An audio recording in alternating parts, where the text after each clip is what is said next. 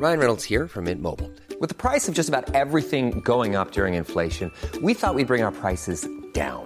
So to help us, we brought in a reverse auctioneer, which is apparently a thing. Mint Mobile Unlimited Premium Wireless. How to get 30, 30, bit to get 30, bit to get 20, 20, 20, bit to get 20, 20, bit to get 15, 15, 15, 15, just $15 a month? Sold! Give it a try at mintmobile.com/switch. $45 up front for 3 months plus taxes and fees. Promo rate for new customers for limited time. Unlimited more than 40 gigabytes per month. Slows full terms at mintmobile.com. Hey, it's Danny Pellegrino from Everything Iconic. Ready to upgrade your style game without blowing your budget? Check out Quince. They've got all the good stuff, shirts and polos, activewear, and fine leather goods, all at 50 to 80% less than other high-end brands. And the best part? They're all about safe, ethical, and responsible manufacturing. Get that luxury vibe without the luxury price tag. Hit up quince.com/upgrade for free shipping and 365-day returns on your next order. That's quince.com/upgrade.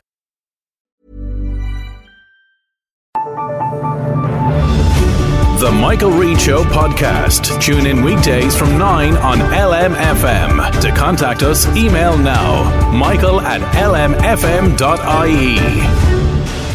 Tuesday morning, the 29th of August. Good morning, with much debate and discussion from now till 11 a.m. This is Michael Reade on LMFM. The Minister for Justice and Local TD, Helen McEntee, joins us this morning to update you on the future of the emergency department in Our Lady's Hospital. We'll also discuss the government's decision to proceed with the North-South interconnector. But we're going to begin with law and order. Good morning to you, Minister, and thank you indeed for joining us today. Good morning, Michael. You've been criticised far and wide, it would seem, over what's been called a breakdown in law and order. Do you understand why people have been critical of you? Well, look, Michael, I suppose the first thing I'd say is I am absolutely committed to my job, whether it's, as you mentioned at the outset, my work as a TD, but in particular as Minister for Justice. And that means making sure that people are safe, but above all, supporting the people that work in our justice sector, that's supporting the guards, that's supporting the prison service, and anybody else who works in that space. I fully appreciate that there have been a number of incidents and I suppose a series of high-profile incidents over the summer, but also looking more locally and looking in my own county, there have been a number of incidents where people have raised concerns, and I am absolutely committed to responding and to making sure that, in particular, the Gardaí have the resources that they need and they have the ability to respond to any of these concerns that people have. I think the number one priority here is, and no matter who I talk to, whether it's members of Gardaí themselves or whether it's communities, whether it's businesses, people on the ground, it is more Gardaí on the beat and making sure that we have as many members as possible. And that has been my number one priority over the last number of years. We, of course, have had challenges when it comes to Templemore. COVID meant that it was closed, that we didn't have the relevant numbers coming through Templemore. But that is changing now. I'm really pleased to say we had our first round of recruits that came out only in the last month. And if we look ahead, those numbers are getting higher and higher. And obviously I want to get us to a place where every 3 months we have 200 recruits coming out of Templemore. So, look, it's not just about bodies on the ground and Gardaí out on the beat.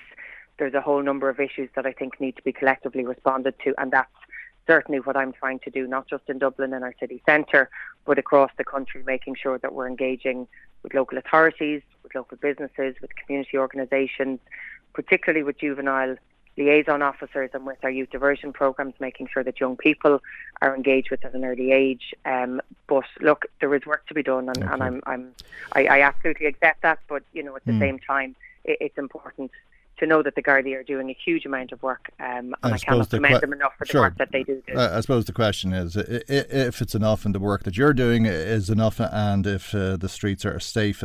I understand you spoke to Stephen Termini, an American tourist who was beaten to a pulp and ended up in a coma for several days, by telephone yesterday.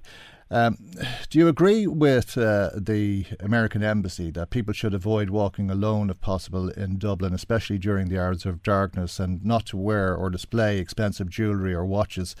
Avoid carrying large amounts of cash. Avoid placing passports, cash, cell phones or other valuables in outer pockets of backpacks or purses or on tables in public places.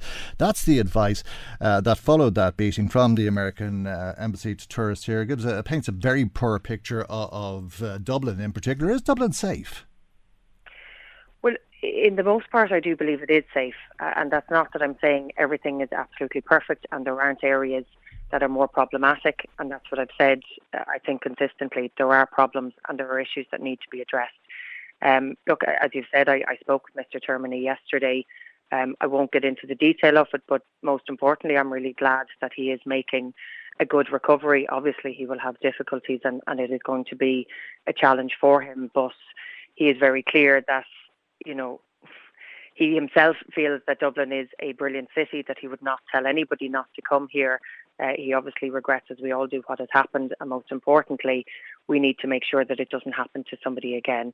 The advice that you've just outlined there, if people maybe are unaware, there are different levels of advice that the US Embassy gives. Ireland is still the safest level. So we are still on par with many of our other European counterparts and other countries for the safest level for people to travel. That's not to say if you or I or anybody else goes to any other country, we would probably be given the same advice. Don't walk on your own at night. Make sure you don't have valuables on your person or visible to other people. So I'm not dismissing the advice that's been given there, but it is still the safest level and the safest type of advice that the US Embassy is giving for a particular country. We obviously need to do everything that we can protect anybody who comes to this country or anybody who lives in any town or city or works there or, socialises and they're out and about. But you would always advise people to take caution, I think, when you're in a larger city. Okay, but if Dublin is safe, can you explain to us why you've allocated an additional €10 million there to policing the city? Well, the reason I've done that is because I've listened to what people have had to say and I've listened to their concerns.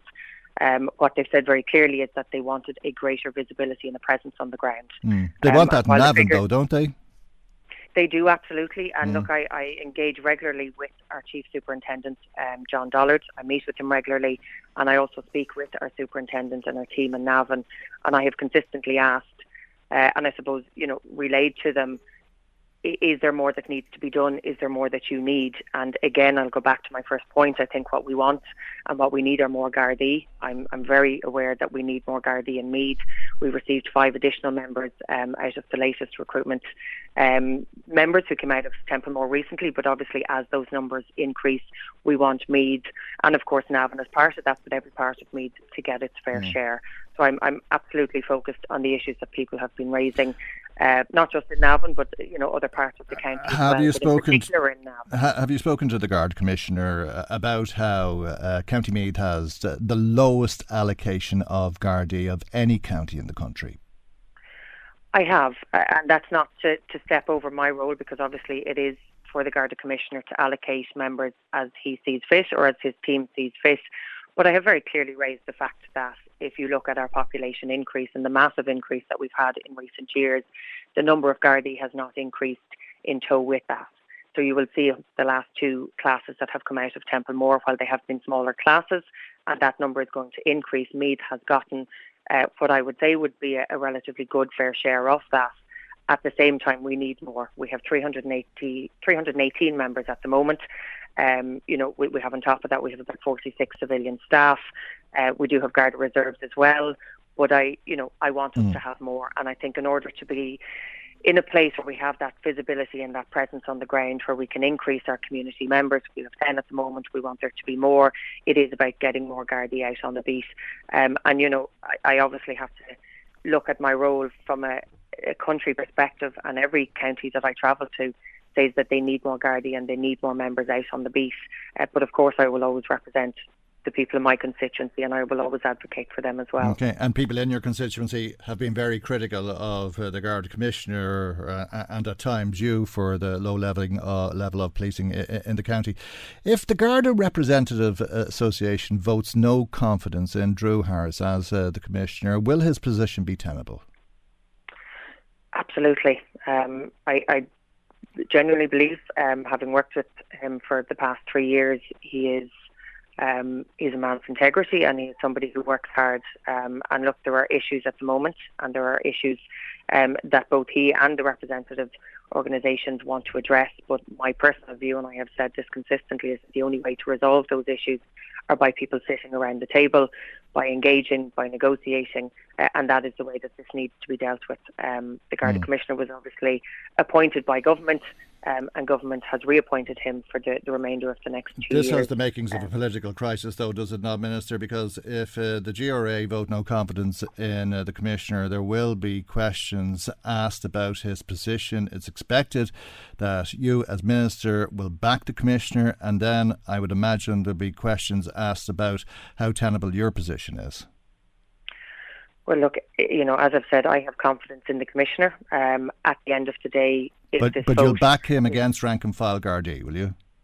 Well, no. What I've said is I support the Commissioner, and what I've also said is the only way to resolve this is by people getting around the table. So whether this vote is concluded, and obviously if there is a yes or a no, that doesn't change the fact that the issues that the GRA have raised, be it around rostering or anything else, still can only be resolved by people getting around the table. The Commissioner has consistently said that he is ready and willing to get around the table, but I also engage with members of rank and file Gardaí, and I absolutely understand, particularly when it comes to the roster, how important this is for them, how important it is for their families, their work-life balance, and that is why we need to resolve this. There's been a lot of work over the last 2 or 3 years to try and resolve this. We're talking about essentially moving away from what is still a COVID roster onto something that is more sustainable. And we can only do that by people getting around the table. So the motion of no confidence doesn't change the fact that the Commissioner was hired to do a job. It also doesn't change the fact that rank and file members want to make sure that they have a roster that works for them and for their lives, and obviously works for the police force that they represent as well. Okay. Minister, some other issues in the little time that we have. The decision to proceed with the North-South interconnector was taken by the government at a time you were on maternity leave, but obviously you're a member of that government and party to that decision. How do you feel about that? Look, I think I've always expressed my views on this project, and that is first and foremost the communities need to be listened to and they need to be engaged with. And that is why 10 years later, I suppose we are still at the stage we are at.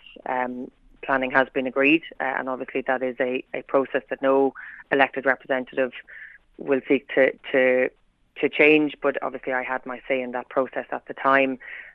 We've had 3 separate independent reports or reviews, all of which have come back with the same response, and that is for this particular type of project, type of connections that they're trying to develop, this overhead power line is the best way and the only feasible way to do it. Now, I am always and have always been of the view that as technology evolves, this is something that we need to continue to look at. But the next steps are there is going to be further engagement with the communities in September, and I would absolutely urge EirGrid to make sure that communities and that landowners and that people are engaged. But you stand by the decision that was made by your cabinet colleagues in your absence? Well, look, I wasn't there, as you've said, but the you decision stand by? was taken, and yes, I do, of course. Okay. Look, this decision was taken, but as I've said, there have been 3 independent reports that we as a government have sought because, and personally and my colleagues as well, want to make sure that communities' views are represented. The reports have all come back, I would say, unfortunately, in terms of what we are trying to achieve here, with the same response and the same next steps. But, we, I suppose, have a long way to go still. There's a lot of engagement. I think that's the truth, if ever that was the case. But I'm sure we'll talk about it when we get to the next step, and there'll be many steps along the way. Can I ask you about the next step for the emergency department in Our Lady's Hospital in Navan? Because again, in your absence, there was an almighty row about this, and it seemed imminent that the unit was about to close. What is the current situation? Well, as of the 14th of December, there was a new protocol put in place last year. There was obviously back and forth between the departments in Navan and in Drogheda, and this was an agreed protocol, so particularly focused on critical patients and certain types of surgical patients, that they would be transferred directly to Drogheda. Now, obviously, there was a huge amount of work done last year, and I would have spoken to you many times, where there was engagement looking at the county as a whole, the surrounding areas, what's required, what's needed to make sure people have the best health services for them. And this is the only change that has happened based on that. It works and seems to be, based on my engagement with not just Navan but Drogheda, it seems to be working well. one of the things that would have been highlighted to us last year, particularly from Drogheda, is that they needed more consultants. There have since then been 3 additional consultants allocated, and there was one, I think, that is that the post is being advertised now, if not shortly. So the protocols that are in place are working well, but as you know, the emergency department is still operating and functioning very well and serving the people of this county. As of today, and as I'm speaking to you, I have no further knowledge of any changes to take place, and I think the very fact that we are, I dare say, moving into winter and starting into the flu season and what will be a busy period again, it is not the time to even consider any further changes. But my understanding is that there are no discussions, no talks for any further changes, and what is in operation at the moment is actually working very well, and I think is serving the people of Meath and Louth and surrounding counties very well. Is it safe? I believe it is, absolutely, and I have not been told otherwise by those who are working on the ground, and they are the people who I have always listened to. With respect, Minister, I think you have. I think you're the lead clinician in the HSE, and the HSE executive have told you it's not safe. We were told that. We obviously engaged and we had the process last year. There have been protocols and changes that have been made, and my absolute understanding is that people on both sides, be it from the HSE at a senior level, be it those working in Navan, be it those in Drogheda, are very happy with how the hospitals are operating and how they are working together. If there are to be any changes, I have asked Minister Donnelly that we would engage very early on when the Dáil resumes in September to discuss this, but my understanding is that there are no steps to make any further changes at the moment, and I have not been informed that there are any concerns or issues that need to be raised at the moment. Okay, Minister, before we conclude, can I ask you about a legal strategy that has been adopted by Christian Brothers? There's been a lot of talk about this strategy here and elsewhere. It's called a legal strategy, or a loophole in the law. It's quite complicated to explain to people, but I think a lot of people would agree that it's cold, it's callous, and it's a calculated way of protecting the order's bank balance, that is, by obstructing victims of child sexual abuse from getting redress, effectively denying them justice. What are your thoughts on that strategy?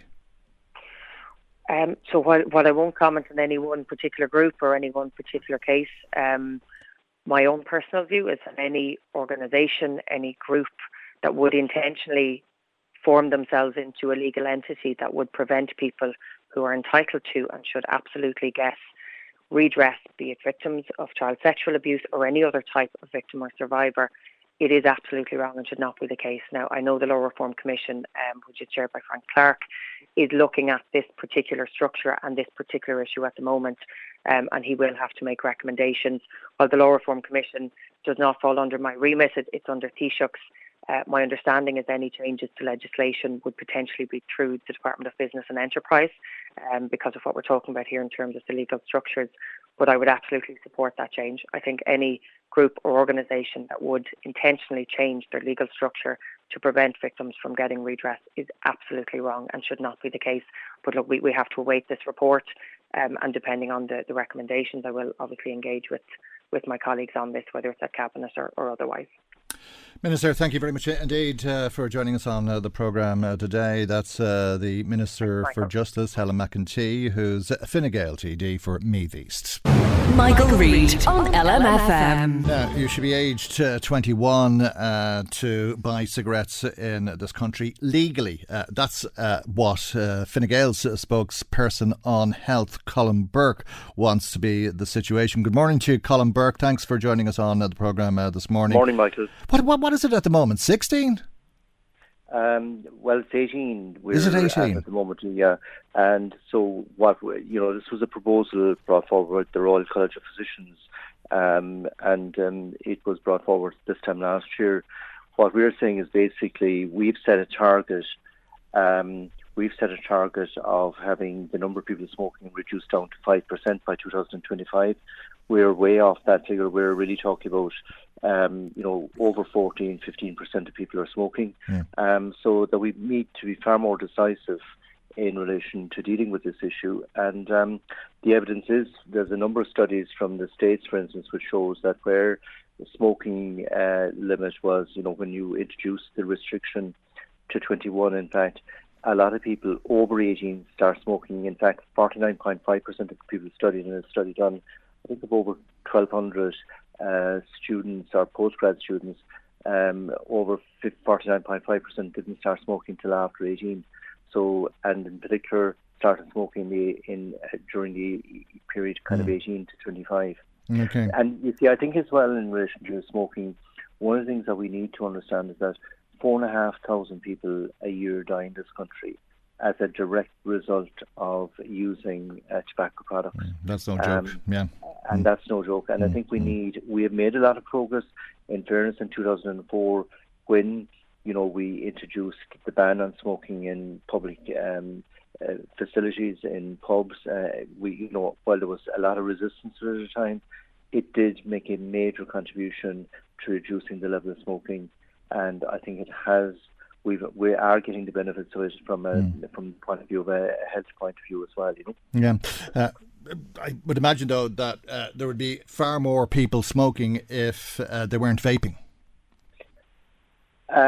Yes, and the medical results now show in relation to vaping that we're also running into difficulties health-wise.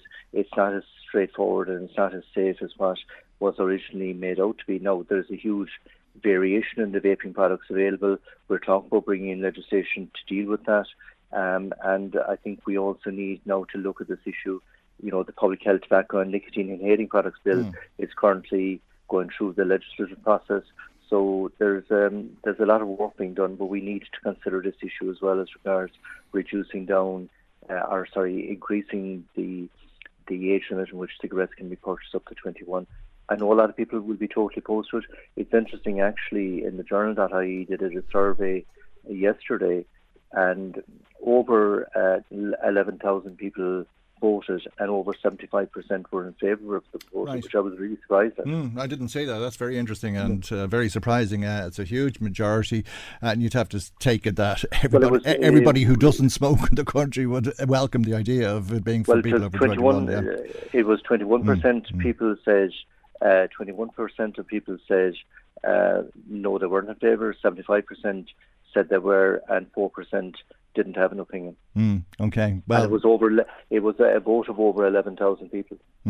Well, I don't see any reason why anybody would argue against the age being 21 or 25 or 105. Nobody should take up smoking. I mean, that would be in the best interest of everybody because of the health concerns. Yeah, it's actually interesting. In New Zealand, they've introduced legislation whereby anyone born after a certain date cannot purchase cigarettes. So by 2027, it keeps going up every year after 2027. So in fact, if you're born, I think the date is 2009. So if you're born after the 1st of January 2009, you cannot at any time in your lifetime buy cigarettes. Okay, so when you're in your 40s in 2050, you won't be able to buy cigarettes because you'll be too young, so to speak, which is a fantastic law. And nobody will worry about it because they never smoked, if that's the case. Are you concerned or as concerned about vaping as cigarettes? Because you said there's a lot of health concerns about vaping, but the jury is out, as we keep hearing, and we've been hearing for years. But if I could just ask you if we're having the right conversation about vaping, because, there's one obvious huge health concern about vaping, and that is we're licensing products which are designed to put people into a life of addiction. Absolutely, and I think one of the problems that there is as well is that there is such a variation of products that make it attractive for younger people. The different flavours, etc., and it's making it attractive, and it is addictive. And basically, we need to control it more, and that's what the new legislation will do. So it's important that we get that legislation through, hopefully before Christmas of this year, and we can start implementing the regulations on it. It is, and the other issue that is clearly identifying, even though where people started vaping, a lot of people who started vaping didn't intend to smoke are ending up smoking. So that's the reason why we need to have, but there is more research needs to be done in relation to the adverse effects of vaping, but there is some indications at the moment that it's not all that it's held out to be as regards, yes, it's helpful as regards moving away people from from smoking who are addicted to cigarettes, but it's also attracting people back into who didn't attend smoking. Well, that's the addiction, isn't it? I mean, you need your nicotine fix and somebody else is smoking, and you take a drag or you take a smoke or whatever it is, and you end up on cigarettes because, I don't know, but I think the cigarette companies have been as imaginative and as clever as they were in the days of Humphrey Bogart when it was cool to smoke, or Betty Davis when it was glamorous to smoke, and now it's whatever words the young people use to say it's a great thing to be vaping, whether it's cool or whatever words they use these days. But it's the tobacco industry which is selling addictive products, and we're allowing it. In fact, we're licensing it and so on. Would you like to see further clampdowns on the usage of these products, whether it's cigarettes or vapes? You wanted to go to 21 for cigarettes. Should it be 21 for vapes? Should there be ban on smoking or vaping in beer gardens and that type of thing, or in public parks, I think has been another suggestion? Or would you go further at all? Well, I would say that what we need to do is reduce down the number of people smoking as a start. I think we need, the target is 5% by 2025. We're off that. We now need, in 2004, it was fairly dramatic what was introduced at the time. People said it would never happen, it would never work. It did work. We now need to be very much proactive now. That's why I'm saying that we now need to have this debate. We need to take decisions which can contribute to reaching that target of reducing down. And also, I think we also need to provide support for people who are addicted, because in fairness to people, they didn't intend to become addicted to cigarettes or to vaping. We need to be more proactive as well as regards how can we assist them in moving away from either vaping or smoking, so that they're not putting their health at risk. And I think that's the big issue that we need to sell, is that once you smoke, you're putting your health at risk. You may also be putting other people's health at risk, in particular if you smoke inside your own house, where there are other members of the family. And, I think that also needs to be highlighted. It's amazing that sometimes you still can call to places where it's clearly evident that smoking takes place within the house, where there are young families. All right, we'll leave it there for the moment, and thank you indeed for joining us today. That's Fine Gael TD, Colin Burke, who's his party spokesperson on health. Michael Reade on LMFM. We bring you some of the comments coming to us this morning. Somebody texting in during the interview with Minister McEntee, saying the Minister wasn't able for the questions, just saying what suited, it seemed, to our listener. I'm not sure why that was the case. Betty Daly said they want to lower the age of voters to 16. If they do that, then they should also judge hoodlums to be men, hail them as men, instead of letting them away with murder and deny them free legal aid after 3 strikes. Let the lovely mammies raise the costs of their defence for them, says Betty. Thank you, Betty, as always. Somebody else in touch saying, I was born and reared in Navan.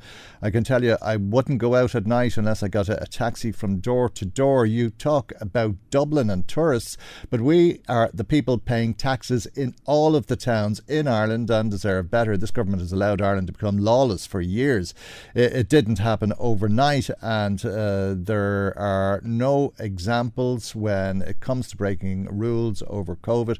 I'm 78 years of age and I've seen a lot of changes, but the last 20 years have been a free-for-all, says our listener. Thank you indeed for that. Sean in touch saying that instead of being born with a silver spoon, if Miss McEntee was born in inner Dublin, she would now be down in Moore Street selling illegal cigarettes. I was not born with a silver spoon, but if I was born in inner Dublin, I would be out mugging and robbing tourists. Nothing else to do. The whole area has been neglected over many years, and the government have themselves created the ghettos. Thanks indeed, Sean. Perception or reality? I'll leave that to you to decide. I would say, Sean, with respect, that's a perception, and it's a misguided perception. I do not believe for a second that everybody born in inner city Dublin would be out mugging and robbing tourists or doing any of the other things like selling illegal cigarettes that you mentioned. And I say that as somebody who comes from inner city Dublin. Incidentally, on crime, if you believe that it has law and order is broken down and crime is out of control, you're in the minority. A brand new survey just released and has been given to me today from An Garda Síochána. The majority of people say local crime is not a serious problem. 63% of people have no fears or very few fears about crime. 60% say that fear of crime has no impact on them. 81% of people say local crime is not a serious problem.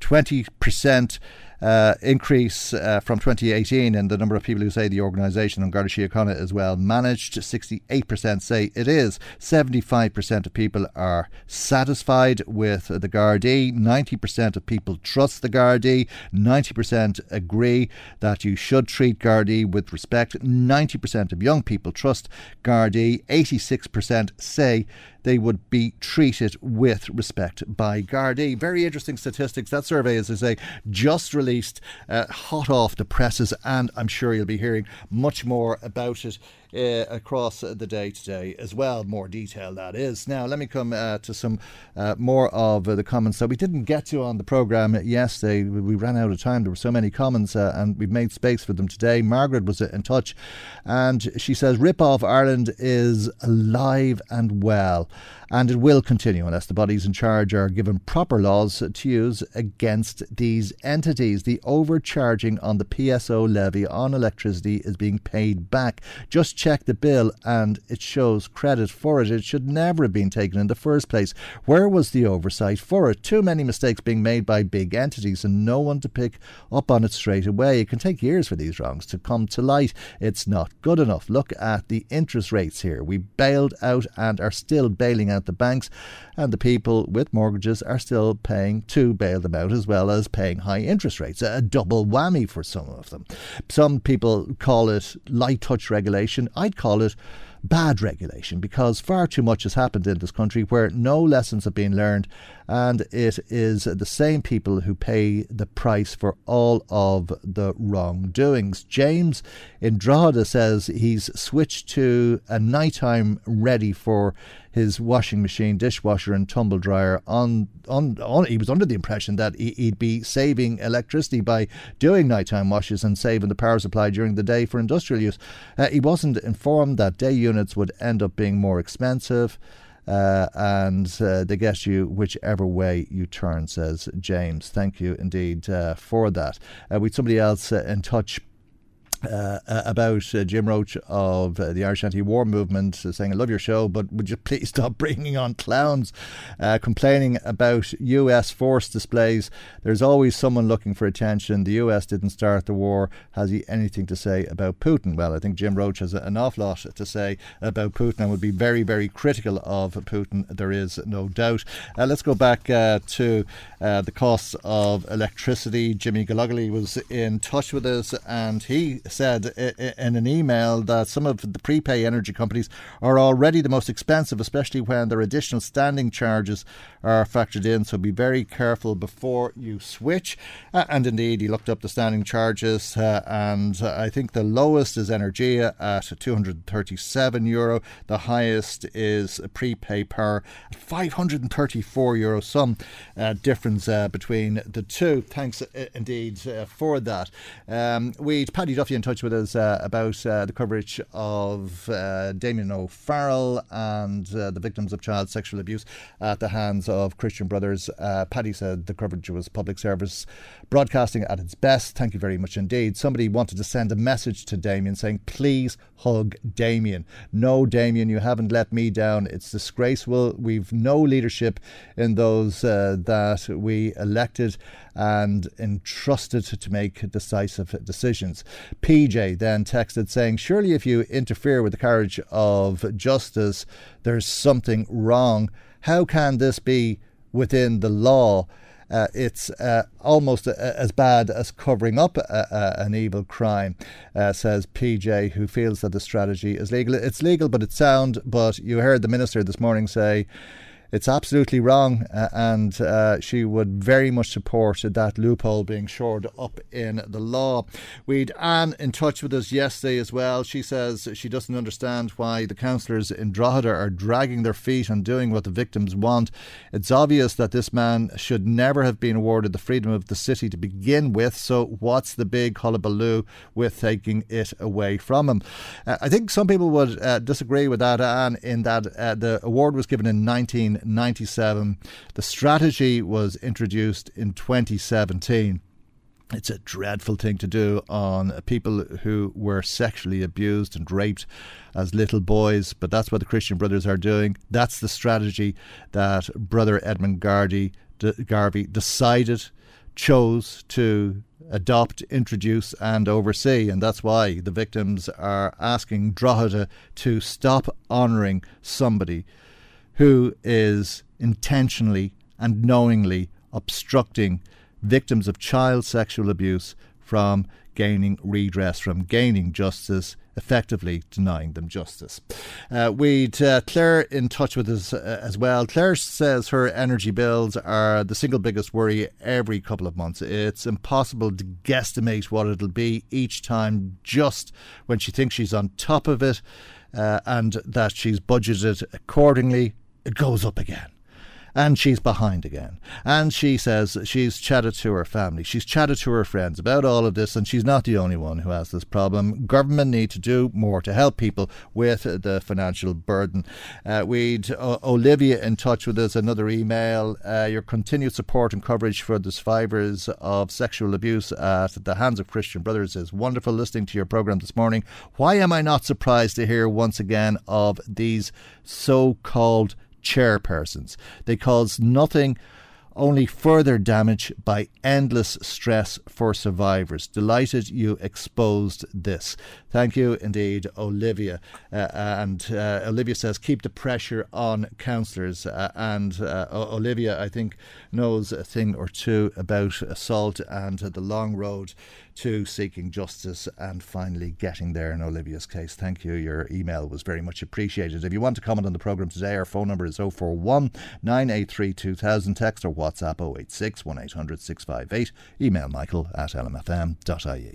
Michael Reade on LMFM. Some more comments. Mary in touch with us. Mary thinks Helen McEntee is facing a lot of unfair criticism over the rising crime levels. She can't be held responsible for everything that goes wrong in society, and Mary says, to be honest, she doesn't see how anyone else in that position could do any better. Of course, we need to better resource the Gardaí and give them whatever support is needed for them to be able to do their jobs. But even if we throw all of the money in the world at the force, there will always be people who will commit crimes and who will break laws. The guards can't be everywhere. Seamus in touch with us this morning after the interview with the Minister. Seamus says we could have thousands of guards patrolling the streets on a daily basis and we would still see high levels of crimes. The people committing these crimes and assaults have no fear of the law and they have no fear of repercussions. The punishments and jail terms for people found guilty of such crimes needs to be tougher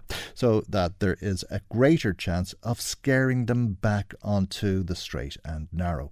Thank you very much, Seamus and Mary, for your calls. Our phone number is 041 983 2000. Text or WhatsApp 086 1800 658. Email michael@lmfm.ie.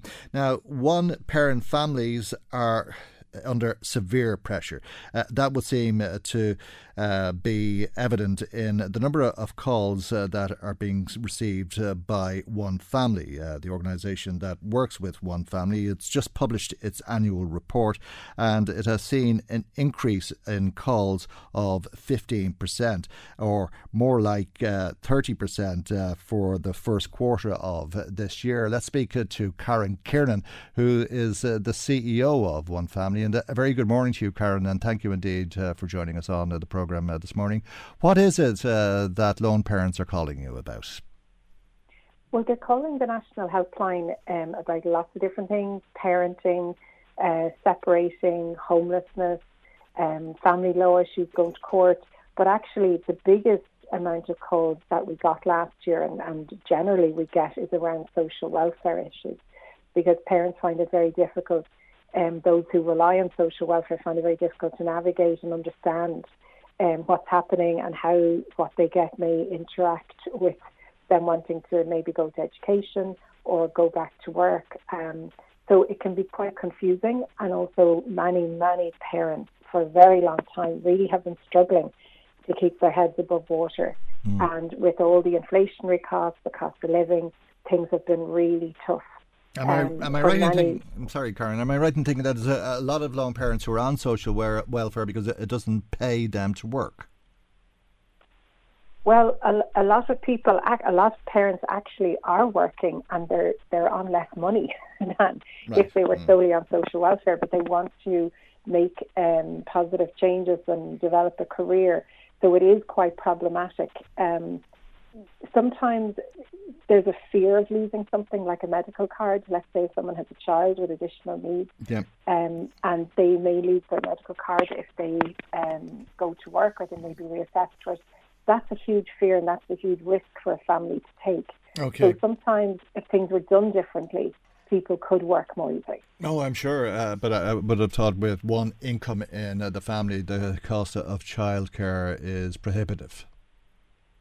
Oh, it's huge. If you think any family, the big costs in Ireland are accommodation and childcare, both of which are incredibly expensive. So if you're trying to do that on one income, it's almost impossible, actually. Yeah.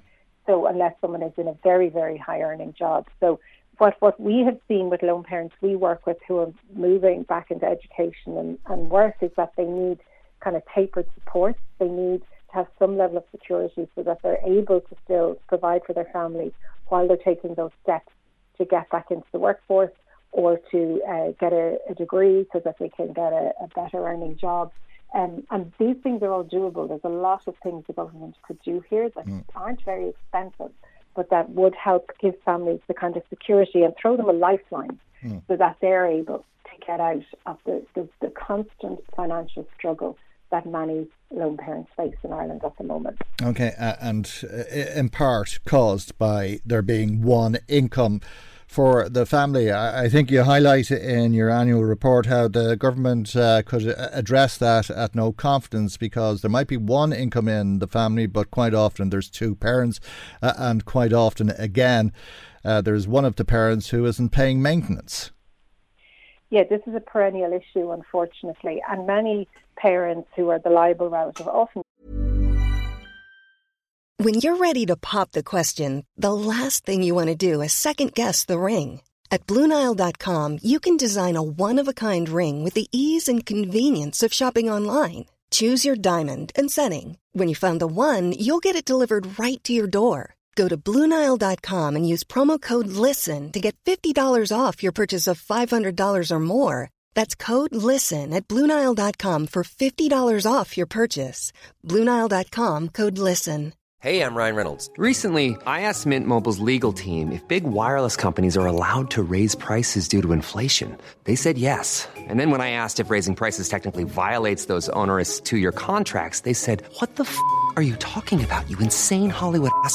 So to recap, we're cutting the price of Mint Unlimited from $30 a month to just $15 a month. Give it a try at mintmobile.com/switch. $45 up front for 3 months plus taxes and fees. Promo rate for new customers for limited time. Unlimited more than 40 gigabytes per month. Slows full terms at mintmobile.com. There's never been a faster or easier way to start your weight loss journey than with PlushCare. PlushCare accepts most insurance plans and gives you online access to board-certified physicians who can prescribe FDA-approved weight loss medications like Wegovy and Zepbound for those who qualify. Take charge of your health and speak with a board-certified physician about a weight loss plan that's right for you. Get started today at plushcare.com/weight loss. That's plushcare.com/weight loss. plushcare.com/weight loss. The dads, but not always the dads, are really good at paying maintenance. They have an ongoing relationship with their children, but many do not. And people are forced to go to court to try and get maintenance. There could be agreements eventually put in place, but it doesn't mean that they're stuck to. So it's an absolute nightmare because people's income, parents' income go up and down. It may mean from week to week there's less available for their children. They have real uncertainty. It's very stressful. We know that going to court can take a very, very long time. They can be very rushed proceedings. And there's no kind of standard way of dealing with maintenance and enforcing maintenance orders in Ireland. It's really unsatisfactory. So we have been calling for some kind of state system to both assess what should be paid based on what the children need and what the parents have available to them, and also in a way of enforcing those payments. And this really is about child poverty and trying to alleviate the high levels of child poverty in one-parent families. Of course, yeah. And can I ask you, I mean, I'm sure there's a million and one reasons why people don't pay maintenance, and I would take it that for the most part it's men, but generally speaking, would you say that men are leaving their children in poverty because they don't care about their children, or is it foolhardy of them as some way that they think is punishing their ex-partner? Yeah, I mean, we work with families who are separating, and we work with families who are in conflict who are separating. So what we see is that for the minority of parents who don't pay child maintenance, it often can be an emotional response to the separation, and a way perhaps of seeing that the other parent may not spend the money the way they think they should. I mean, nobody wants to harm their children. Everybody thinks what they're doing is in their children's best interest. So, I think it really is a kind of an emotional response that isn't fully unpicked in terms of the impact it'll have on children. And then, not paying child maintenance is also considered financial abuse. So it can also be part of a pattern of an abusive relationship, or where there's coercive control. So there can be many reasons why somebody may not pay maintenance. But it's and one of some those people terrible... may not have it. Yeah, well, that's a different thing, but it is one of those terrible things, on occasion at least, where the child gets caught in the middle. Oh, totally. Yeah. And we've a lot of experience in working with families who are in conflict, where children may be used in the middle. And, part of our job in one family is helping people figure out how to communicate well with each other as adults and as parents.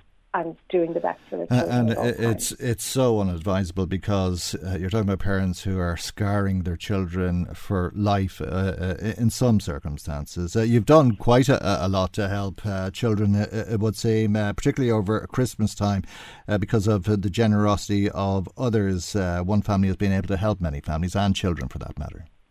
Yeah, we started doing this during COVID, was actually giving direct kind of food vouchers to families who were really struggling, who didn't have enough money to feed their children and themselves.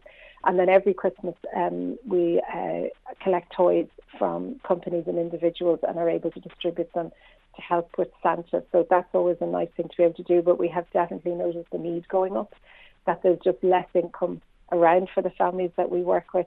And that people are struggling more. And so budget last year really did very little for one-parent families. So we're really calling on government to make sure that Budget 24 is a child-friendly budget, that it really targets those children, those over 100,000 children who are living in child poverty, many of whom are living in one-parent families. And there's a way of targeting those, instead of giving increases in child benefit to everybody or giving energy credits to everybody. Can we target those children and parents who need help the most, and help lift them out of the struggle and the poverty that they're in at the moment? Okay, you say it's not just social welfare that people call you about, and it's not the only reason why there's been this surge of 15% over the course of a year, or 30% when you compare this quarter with last year's, but people are in touch about all sorts of things, energy and food. Obviously, top of the list, lone parents, I think, have been impacted most of all by the increase in the cost of living and the soaring inflation that has hurt us all.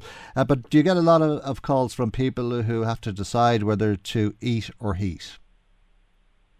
Yeah, well, it's one of those invidious choices, and I suppose people are really struggling. And what we hear from parents is that, they're trying to weigh up very narrow options and see, are there any other supports that they can get to keep themselves going? And for many people, having a roof over their family's heads is the single most important thing they can achieve, So it may be that people are slipping into debt and are really struggling to pay other bills, because the immediate thing is to make sure that you have somewhere safe to live, and that you and your children have enough to eat. And I suppose we see this is also a difficulty with holiday hunger when schools, early years services, youth clubs are closed. There's additional expenses for families. We saw this during COVID. So it can be a real struggle, and people have very, very difficult choices to make. And the research is showing that one-parent families, unfortunately, were much more highly impacted by COVID, by cost of living. And so they do need targeted support now so that they can have a life with dignity and that we don't leave those children behind. Because poverty really scars children and can have a very long-lasting effect on them. So we need government to help build those pathways and supports for people who are on low incomes or are on social welfare to be able to move forward in their lives. And childcare, accommodation, the cost of living, they're kind of the basic things that people are struggling with. Okay, no doubt. You'll be asking the government to address some, if not all, of those issues through the upcoming budget. People can get more information about all of your services from onefamily.ie. But just to mention as well that you offer counselling and parental training, and that there is a helpline which is 0818 662212. But as I say, onefamily.ie, probably the handiest port of call for most people listening to us this morning. Karen, thank you indeed for joining us. Karen Kiernan is the CEO of One Family. Michael Reade on LMFM. Now let's go to Clonalvey, where Catherine Campbell is on the line. A very good morning to you, Catherine. Thanks for joining us on the programme. You've got a bit of a problem. It's a problem that a lot of people experience around this time every year, which comes as no comfort to you whatsoever, but you don't know how you're going to get your twins to and from school because of problems with the school bus. Tell us about your situation, if you would, please. Hi, Michael. Basically, on Friday, I received an email from Bus Éireann to say that due to a number of difficulties in some locations, my boys' bus service was affected. This bus service has been provided at least 10 years from starts in Clonalvey, and it would go to the other villages down the Duleek Road and to Drogheda. There's about 20 or so families, probably more than that, actually affected by this. But when I rang Bus Éireann, I couldn't get through to them, so I requested a call back. And the person the team member from the bus transport was kind of vague with regard to what was going on. So I posed a few questions where they basically said what could have happened with our service was that the previous company we were with had to renew their tender. There were tenders every 5 years. And they didn't win the tender. They were obviously undercut by another provider, but they were advised probably on Friday that the other provider did not have a bus driver available for the route. Right, okay. So they gave the tender to a company who can't provide the service. Correct. Okay. Now, I posed the question. I said, okay, so what do you envisage would be the ETA in getting this resolved? And they told me that it could be the end of September or the beginning of October. Oh, God. But what about the original provider? That was Mullins, was it? It was Mullins and Drogheda. And you were very happy with that service? Yes. We've had them for 5 years. And now, my boys didn't have them for 5 years. It was their first year last year. Previously, my older son, who's 10 years older than the twins, he had that bus that was provided by Bus Éireann doing the trip to Clonalvey, and there were no issues there. But Mullins have always been spot on. Their drivers are fantastic with the children. The children are happy with them, and that is a big issue, especially when you've got 12 and 13-year-olds going from a little village to a big town, you know, for the first time. But they've never let us down. They've just been absolutely fantastic. So I rang Mullins. Okay, good. You preempted my question. Yeah. Tell us. Sorry. Yes. I was talking to the owner of the company, and I just said, look, with regard to our bus route, it looks like you didn't win the tender. He said he actually still has a driver available for the route, and that if Bus Éireann were to contact them, that they can still provide the service. So that I advised the Bus Éireann team member at the time on the phone call, but as they said, they couldn't really answer my questions or make a statement on what I was saying. That's a bit weird, isn't it? It is. We got a statement. We contacted Bus Éireann ourselves, and we got a statement similar to the one that you got, and vague. I think is a very pragmatic way of putting it. I think it's probably being sent to all parents who have a problem with bus services in every corner of the country.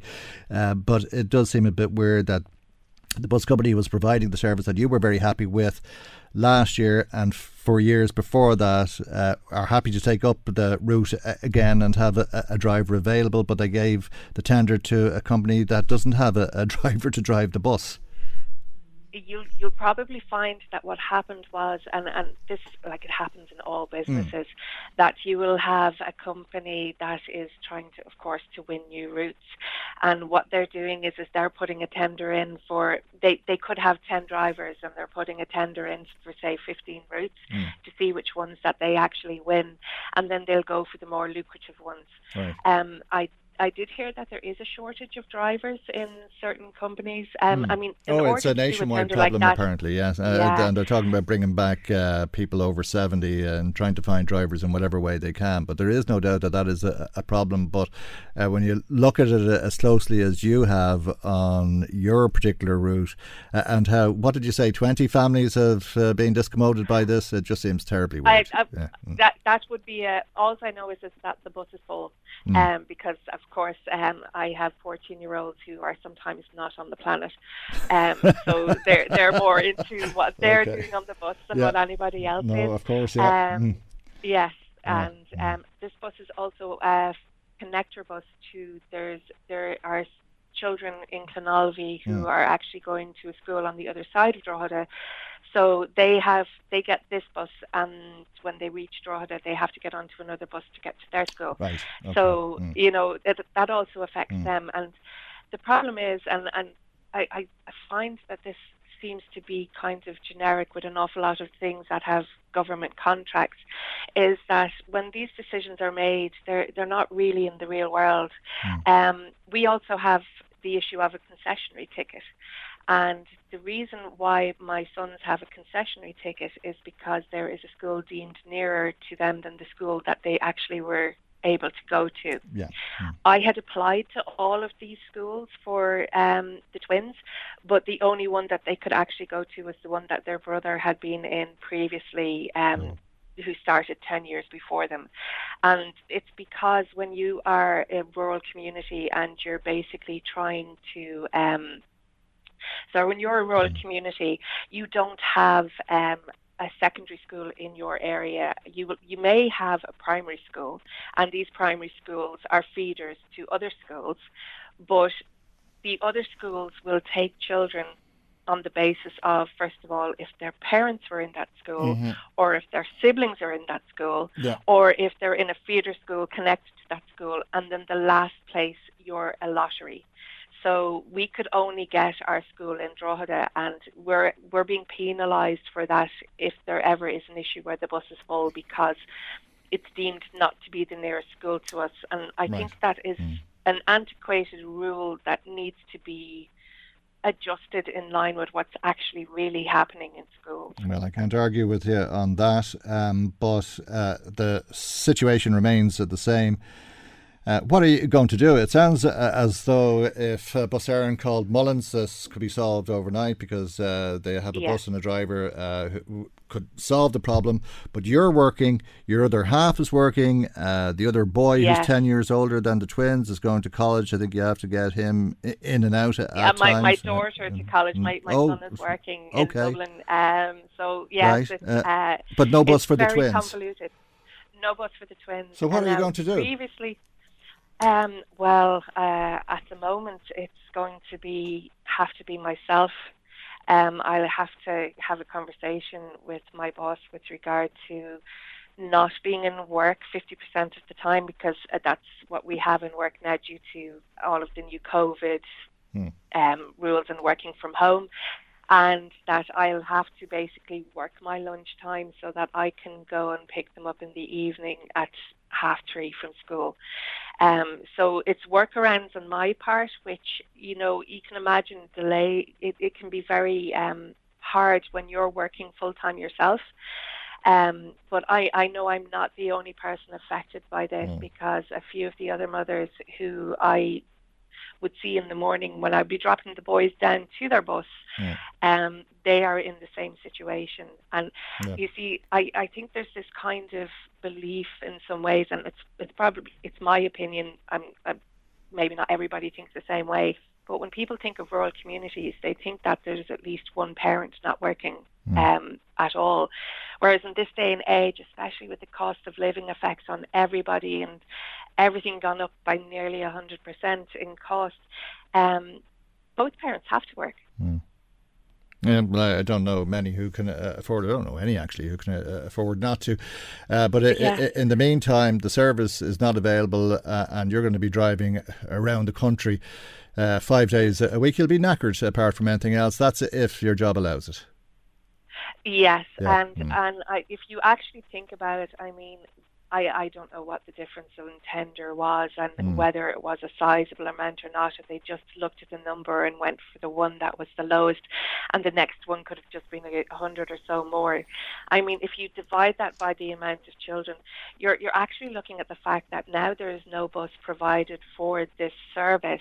You're going to have at least 20 families driving to school and adding to congestion, increasing their carbon footprint, and all of those other factors. And of course, I mean, it's also going to be an additional expense to the parents, because they now have extra mileage to do and extra things to juggle, for which we did take it for granted that we had a very reliable service that we could count on, and now we don't.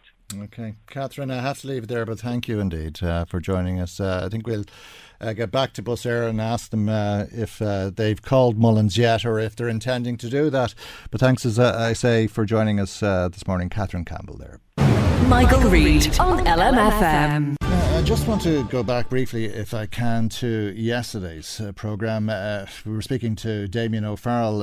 If you've been listening to this programme at all over the last number of weeks, you'll know who Damien O'Farrell is, and that he represents victims of child sexual abuse at the hands of the Christian Brothers. You heard the Minister this morning talk about an appalling legal strategy that the Christian Brothers have adopted, which she wants to see shored up, a loophole shored up, because it's allowing the brothers to obstruct the victims from gaining justice, delaying that by obstructing their access to redress. And Damien and the people he represents have been asking for the freedom of Drogheda to be rescinded from Brother Edmund Garvey, because it's Brother Edmund Garvey who introduced this strategy and oversaw the use of the strategy since 2017. He's been asking for a lot of support locally, and we'll just hear a little bit of what Damien had to say on the programme yesterday now. Reparation, that's what we want. Your chairperson over the weekend said that the litigation strategy was oppressive and damaging. Well, why haven't you supported us? I was speaking to another great lady a few weeks ago, and I think she might be on her I don't know where she is now, great Grace McArdle. She's fantastic. Why isn't she on here? Why isn't she on here talking and supporting us? Why aren't you supporting us? I think you need to look at yourselves, the Board of Rape Crisis Centre North East. You need to look inside your hearts and see how you've let us down over these months, how you've let us down. And you need to come on here, you need to let Grace come on here and talk to us. And talk to us. And talk to the councillors. And talk to the people of Drogheda. I'm not just to say... the victims are begging you, begging the people of Drogheda to help them, begging. Those words fell on deaf ears. That's Damien O'Farrell begging the Rape Crisis North East to allow Grace McArdle to come on to the programme to share her thoughts on what Damien is hoping to achieve. I spoke to Grace McCardle yesterday and invited her onto the programme.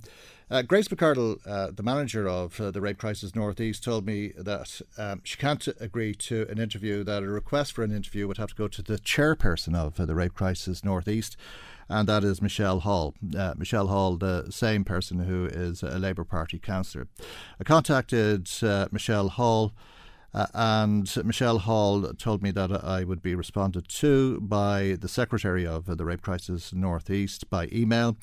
I received an email from Catherine O'Connor on behalf of the Rape Crisis North East, who said, thank you for contacting our chairperson, and your request to the chair will be discussed at our board meeting next week. But that will obviously be after the event, and it doesn't say no, but it doesn't say yes, which is saying no, and there is a statement that follows which says this is a matter for the councillors. Very sorry to hear that. I'm going to play another clip from Damien O'Farrell speaking on the programme yesterday, because there's been a development with this particular issue. This is to do with a local newspaper in the town, the Drogheda Leader. We were looking to take out an ad because of that article, because of that email that the former chair sent. We were looking to take an ad out in the Drogheda Leader this week to correct the misinformation. It was going to cost us €800. Now, I don't know, they haven't got back to us. I'm sure it is going to be on Wednesday, but I'm not sure yet whether it is or not, but hopefully it will. And look, we're just looking for support. This is a simple thing. €800, a lot of money for an ad. I would have thought in a local newspaper. I'm sure the Drogheda Leader thinks that, but the Drogheda Leader, in its wisdom, has told Damien O'Farrell that they will not run the ad.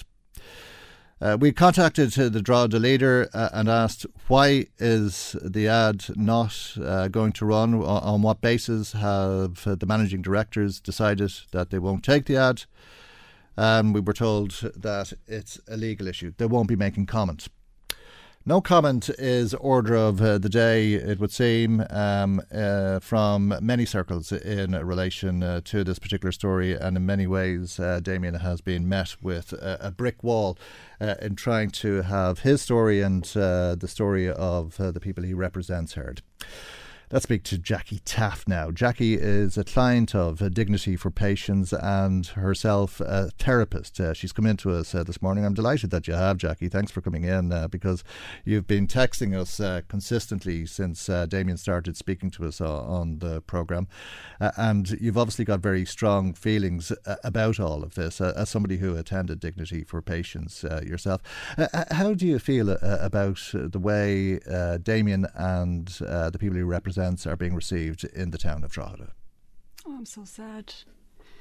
I'm so sad, Michael. I'm so sad that I'm here with you today and in these circumstances to have this conversation instead of us talking about Drogheda being a flagship town for people who have been sexually abused as children. A town that doesn't tolerate those who perpetrate sexual abuse on children, and a town that doesn't tolerate any individual that would adopt a legal strategy to obstruct survivors or victims of child sexual abuse from gaining justice. And that is something that I said in the Boyne Valley Hotel in April when Damien's group, I had the pleasure to meet some of them gentlemen. And we had one representative from Drogheda who came that day, and then there was a number from Dundalk area, so forgive me if I don't know their names offhand.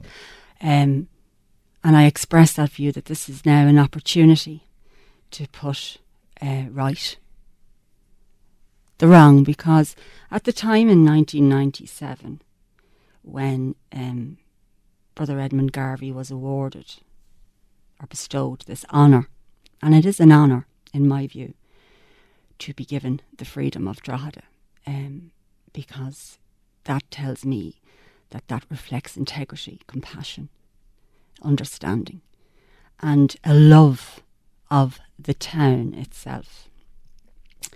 And that was given I suppose, in good faith at the time, even though in his speech, in that article that was published on the celebration of that honour being given to him, he did mention that the wrongs that had been done to these children at the hands of some of the Christian Brothers, right? So there was an acknowledgement back in 1997.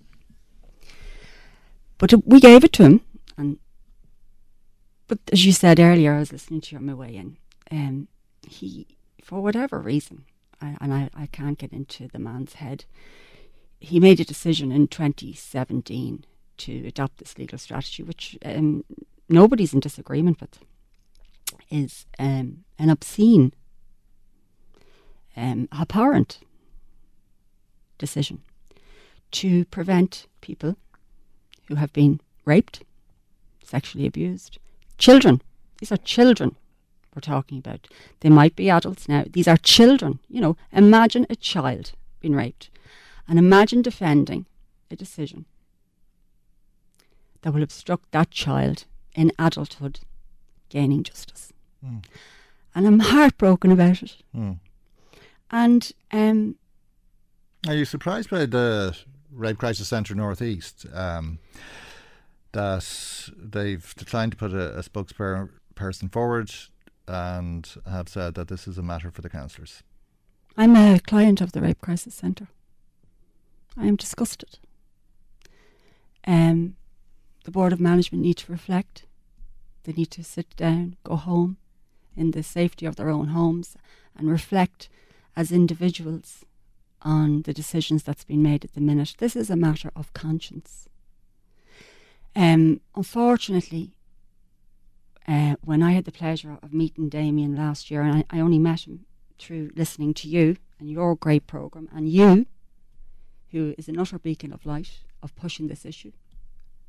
When I reached out to Damien just to say how inspiring he was, and that the group of men he was representing were inspiring, Damien reached back out to me, and I'd hoped at that point, even though in my heart at times you do get the sense when you step out and you say this happens, you know, to you, which in my case it took nearly 40 years, you often get the sense that maybe I don't really belong and I'm making people uncomfortable. But I'd have thought at that stage that as time moved on for Damien and the meeting and the boy, we'd have made some progress. Yeah.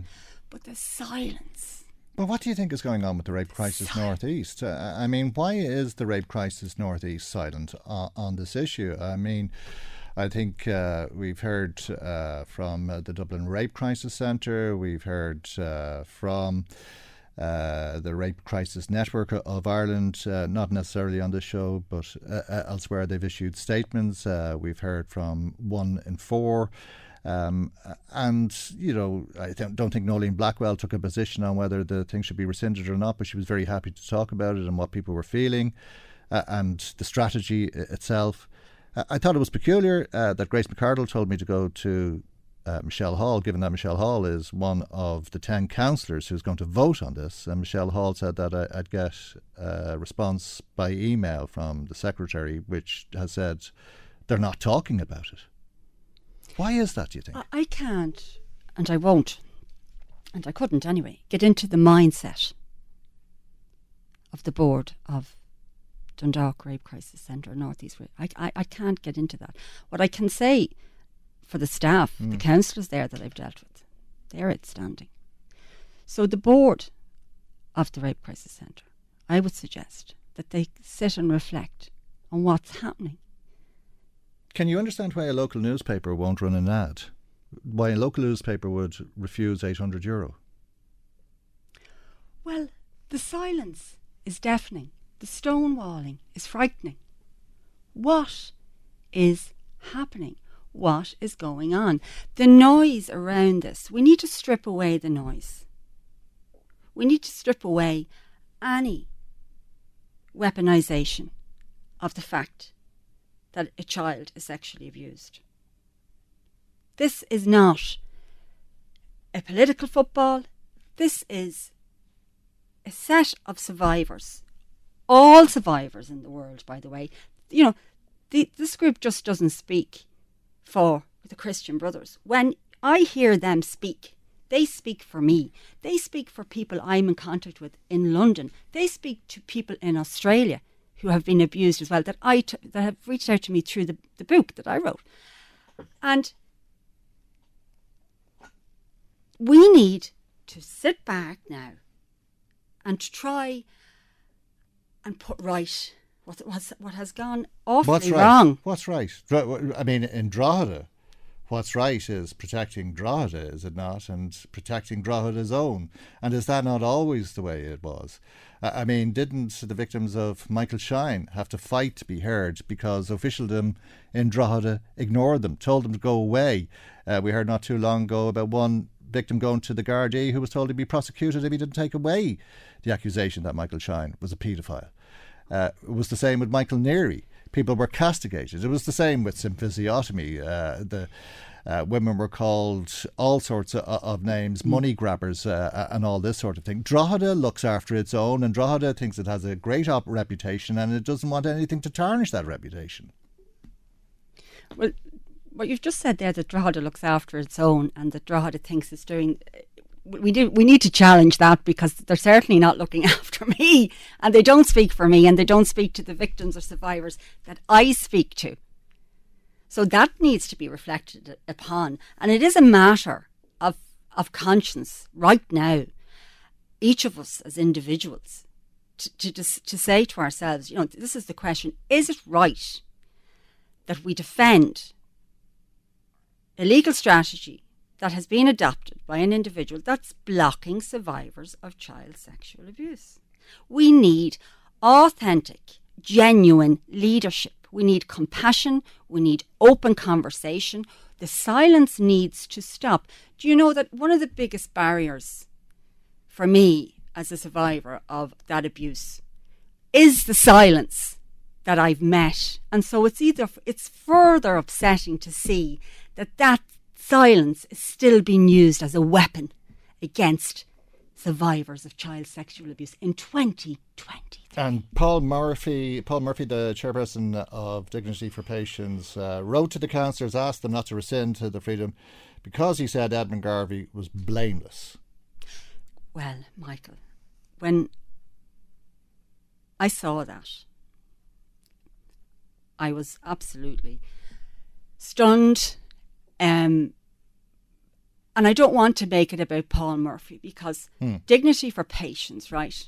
No, but were very kind to me. And Bernadette Sullivan, who was an excellent CEO and the whistleblower of Shine, as we know. And was castigated. Correct and right. Supported me since 2013.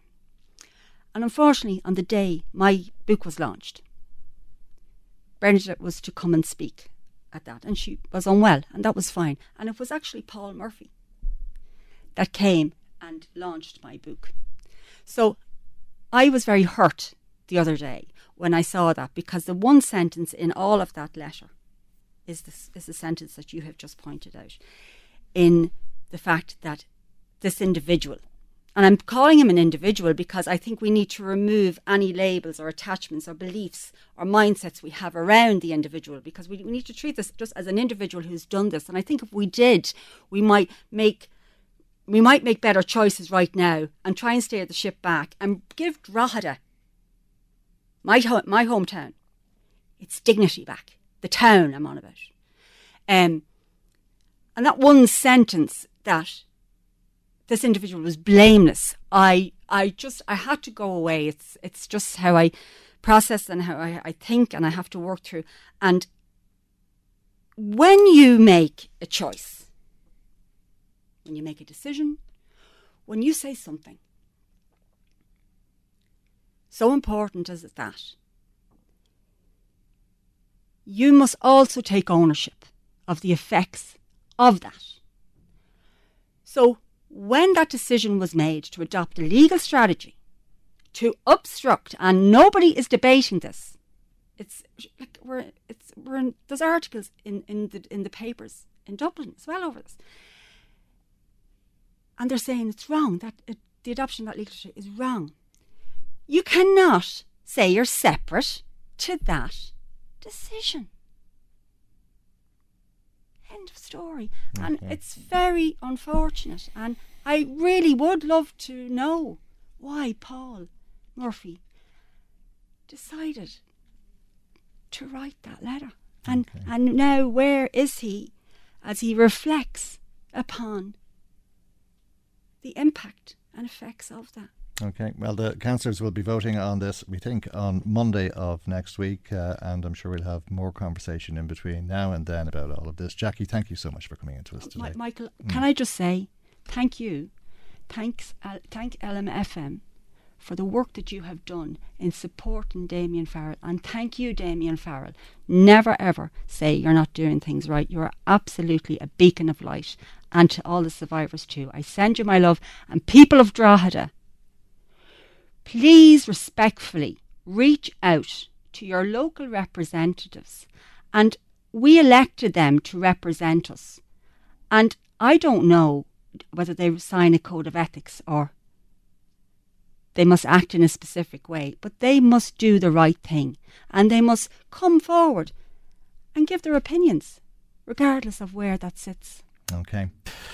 I think we'll be waiting. No comment is order of the day for many of the councillors, but thank you, Jackie Taff, for coming in to us today. Jackie's a client of Dignity for Patients and a therapist.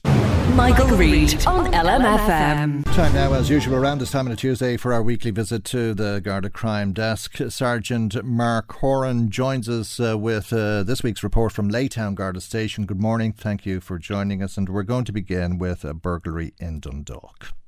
Yes, morning, Michael. Good morning there to you and your listeners. Michael, correct. A burglary occurred there at Dusha Road in Dundalk between the dates of the 24th and the 25th of August just gone. A construction site was broken into. A large quantity of equipment was stolen overnight between those dates. Dundalk Gardaí at this moment are seeking assistance from anyone who may have observed any activity at that location in the late evening or early morning on the 24th into the 25th of August and may have observed what might be considered a commercial type vehicle parked up or near that site, to contact Dundalk Garda Station on 042 93 88 400. Another burglary to report on from, or in Omeath rather, over the weekend. That's right, Michael. Yeah, in Omeath, in the Dromella area of Omeath, a burglary occurred at a residential building between the 24th and 26th of August last. This house was vacant at the time of the crime, but was completely ransacked and damage was also caused to the house. We were asking for anybody who was in the area in around that time who may have witnessed a car or a van parked offside in the area and who may have recognised people who they maybe were aware that weren't from the local area in Omeath, and if they're in a position to contact Dundalk Garda Station with any information that they may have, and whoever site that they feel it may be of assistance in cracking this case. There's a third burglary to report on, this one in Dunleer on Sunday just gone. Yeah, Michael, that's right. In Dunleer, on the 27th of August, the day before yesterday, the outhouses of a property in the Shamrock Grove area of the town was entered into, and a large quantity of tools were unfortunately stolen. This occurred now later in the evening, and I'm asking anybody who may have witnessed the taking of these tools at that property, or so any person who they would believe to be suspicious or any vehicles, to contact Dunleer Garda Station or the Garda Confidential line at 1-800 666 111. Next to robbery from a man who was out for a walk in Drogheda. That's right, Michael. Yeah, a gentleman was out walking on the 28th of August there near St. Peter's Cemetery in Drogheda. And in the early afternoon, about 1:10 p.m, he was approached by another lone male where he was threatened with a blood-filled syringe. The offender left in the direction of the 20s area of Drogheda, having taken the injured party's wallet. And we're asking for anybody who were in the 20s area or in the St. Peter's Cemetery area of Drogheda on that date, in around the 1:10 p.m. area at that time, to contact Drogheda Garda Station on 041 987 4200 or the Garda Confidential line on 1-800 666 111. Okay, that was lunchtime yesterday. We stay in Drogheda. That's and some damage done to a train in the town. Yes, Michael, that's correct. Unfortunately, there up at Reade train station between the dates of 23rd and 24th of August, a train carriage was damaged with spray paint there. A number of people got onto the property and used their talents to unfortunately damage a carriage of a train. As a result of that, it'll cost a large quantity of cash to repair that train. And we're asking anybody who knows these people or may have seen that activity online through whatever avenue that is, to contact Reade Guard Station, please. Sergeant Mark Horan of Laytown Guard Station, thank you very much indeed. We'll return to Thanks the Guard much, Crime Michael. Desk around the same time on next Tuesday's programme, and God willing we'll see you for our next programme tomorrow morning at 9 a.m. right here on LMFM. Good morning, bye-bye. The Michael Reade Show podcast. Tune in weekdays from 9 on LMFM. To contact us, email now, michael@lmfm.ie. A lot can happen in 3 years, like a chatbot may be your new best friend. But what won't change? Needing health insurance. United Healthcare Tri-Term Medical Plans, underwritten by Golden Rule Insurance Company, offer flexible, budget-friendly coverage that lasts nearly 3 years in some states. Learn more at uh1.com.